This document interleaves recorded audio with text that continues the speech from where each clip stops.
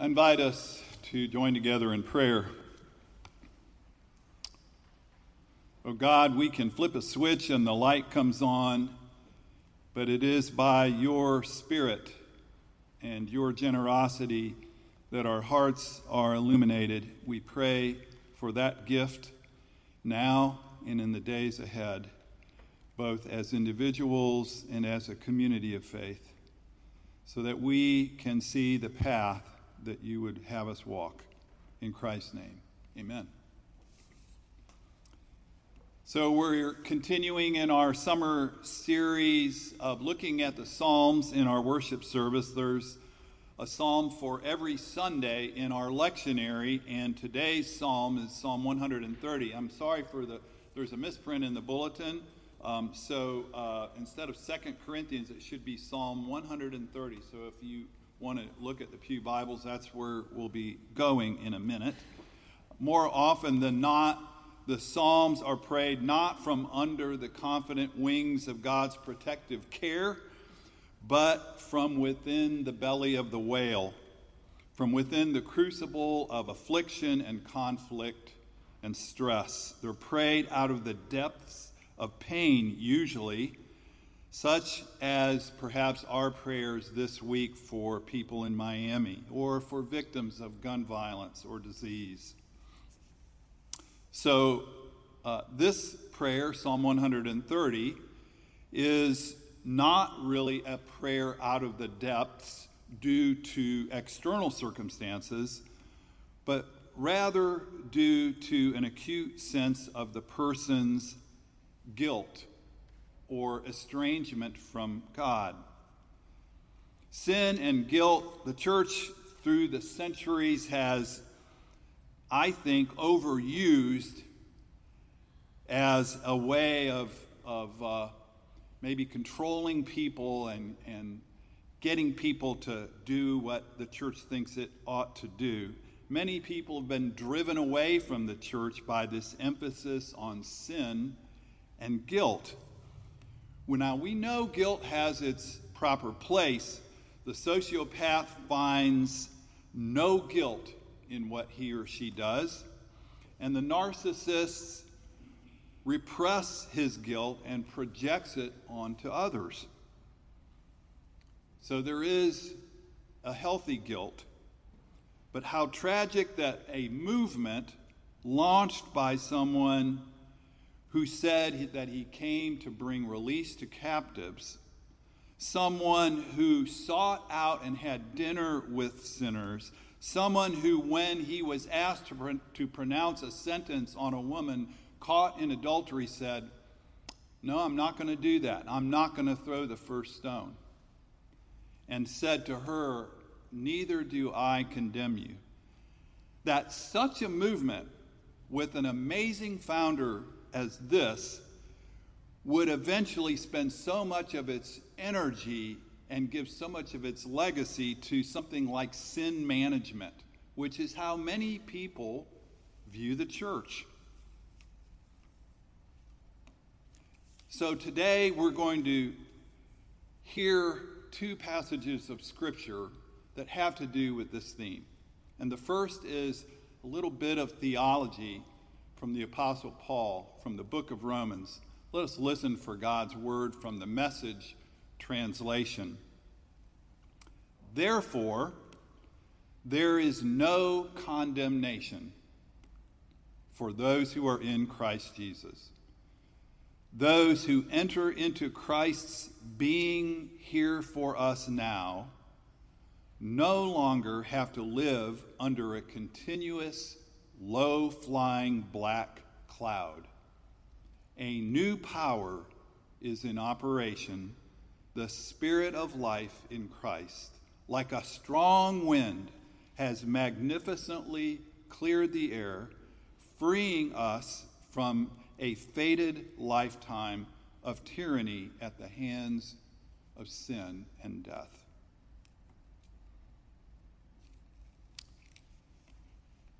And the psalm for the day, Psalm 130, is a similar theology, but it is expressed in the pathos of lived experience Let us listen for this prayer word of God. Out of the depths I cry to you, O Lord. O Lord, hear my voice. Let your ears be attentive to my cry for mercy. If you, O Lord, kept a record of sins, O Lord, who could stand? But with you there is forgiveness. Therefore you are to be revered. I wait for the Lord. My soul waits, and in his word I put my hope. My soul waits for the Lord more than the watchmen wait for the morning. More than the watchmen wait for the morning. O Israel, put your hope in the Lord, for with the Lord is unfailing love, and with God is full redemption. God himself will redeem Israel from all of their sins. What a prayer. At last, a topic about which I am somewhat of an expert: guilt. But probably no more of an expert than you, I'm guessing. You know, when I think of some of my earliest memories in life, some of them have to do with guilt and shame. Is that true for you as well? Can you think back, and some of the earliest memories are things you're not very proud of? Like, I remember I was sitting in the couch of our neighbors across the street in Toledo. I was, a little kid, and we had two neighbors, Little Jim and Big Jim. And we were at Big Jim's house, and I was sitting on his couch, and he was standing right in front of me, towering over me with his back to me. And I happened to have a pencil in my hand. Why, I don't know. And I poked him right in the rear. I don't know why. I don't know what made me do that. But, I haven't forgotten how wrong that was and how uncalled for that was. My big sister got in on it too. Those good-for-nothing big sisters sometimes. She sided with my mother, and when my mother was chasing me around with a yardstick to try to spank me, I ran out of the house, and my sister went out the front door, my mother the back door, and they surrounded me in the side yard so that my mother could punish me. Not fair. My father was not known to spare the rod, let us say. I have plenty of memories of not so much the things I did wrong, but the punishment I received. How about you? Do you remember any of those things? Paul Tournier was a Swiss psychiatrist, say that 5 times, who lived in the previous century, and he wrote a book called Guilt and Grace.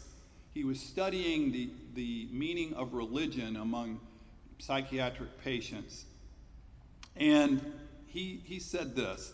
He said, all upbringing, especially that by the best parents and the best schools who are concerned with the moral training of their children and of their success in life, all of this is a cultivation of the sense of guilt.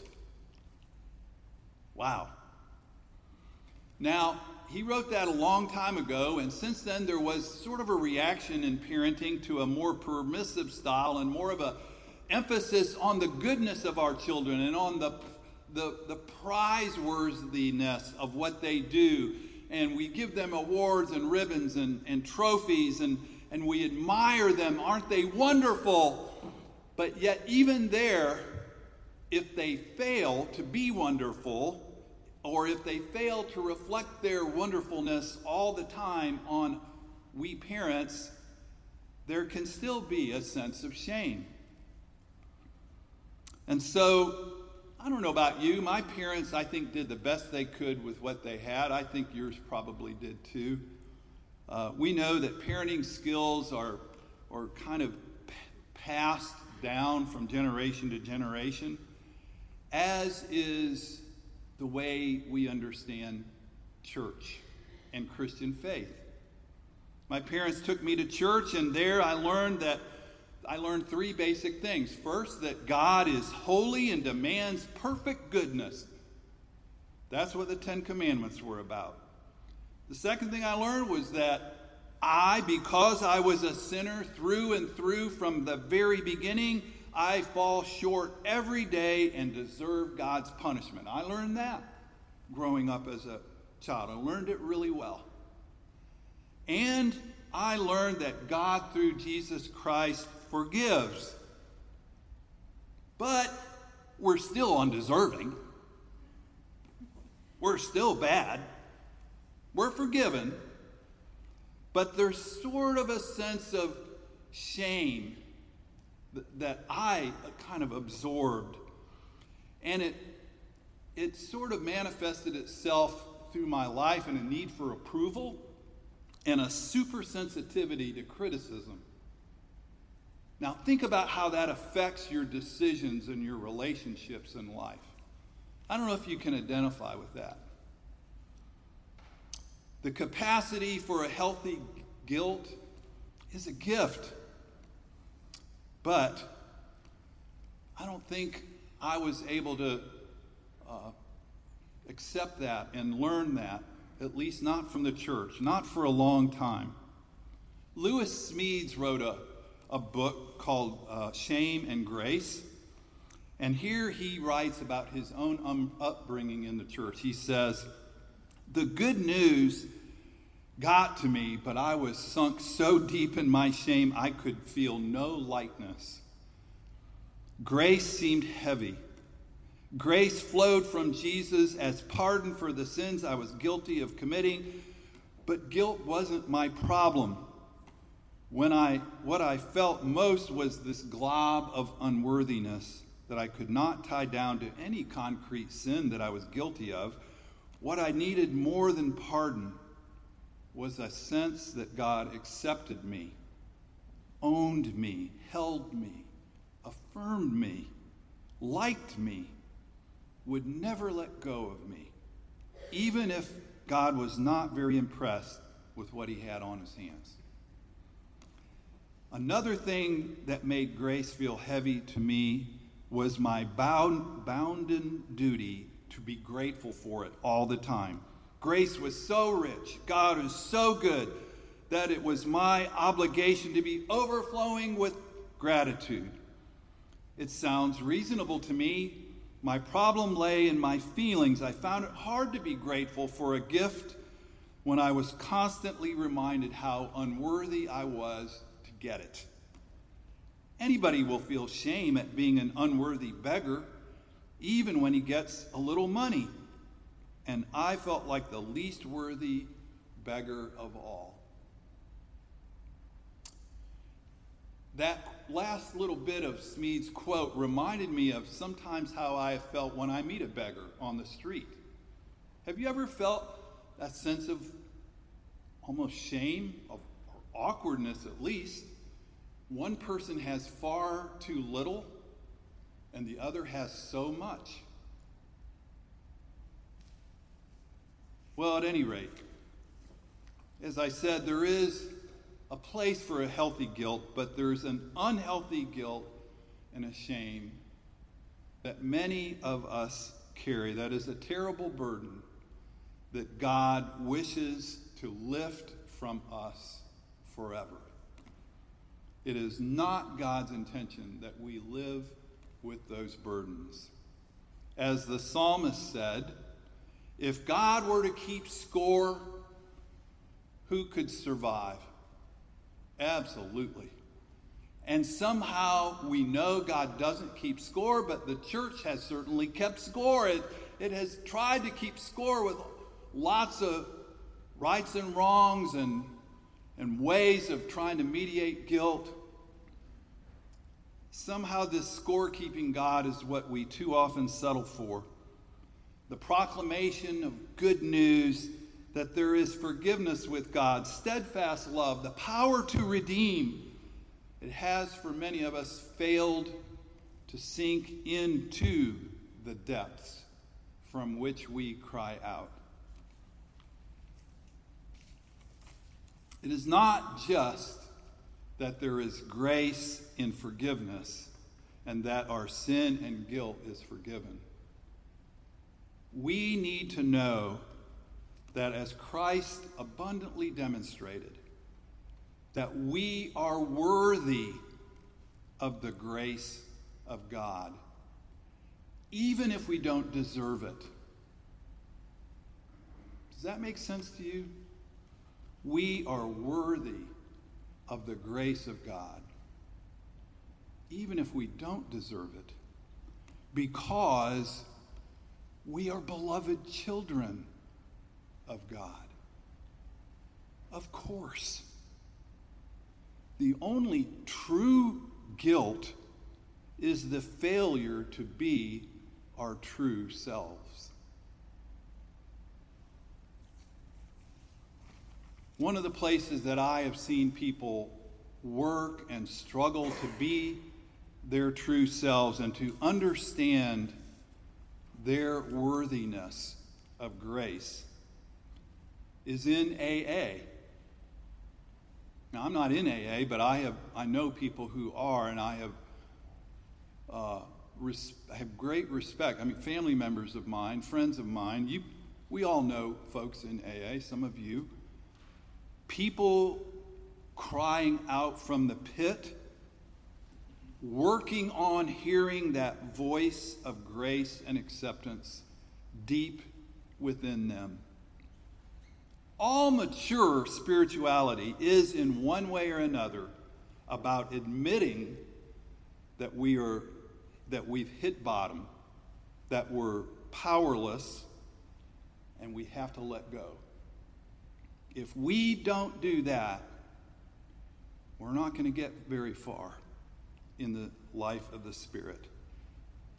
But when we do, even in that bottom, there we will find life and grace.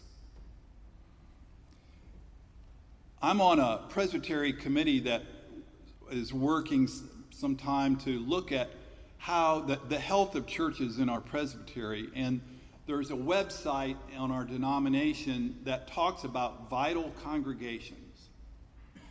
What makes a congregation vital, healthy, vibrant, spiritually alive? And one of the things that it says is, instead of being a closed, judgmental community, people find freedom to share their stories, to encounter the Savior, and to ask for help. There is no shame in that. Amen.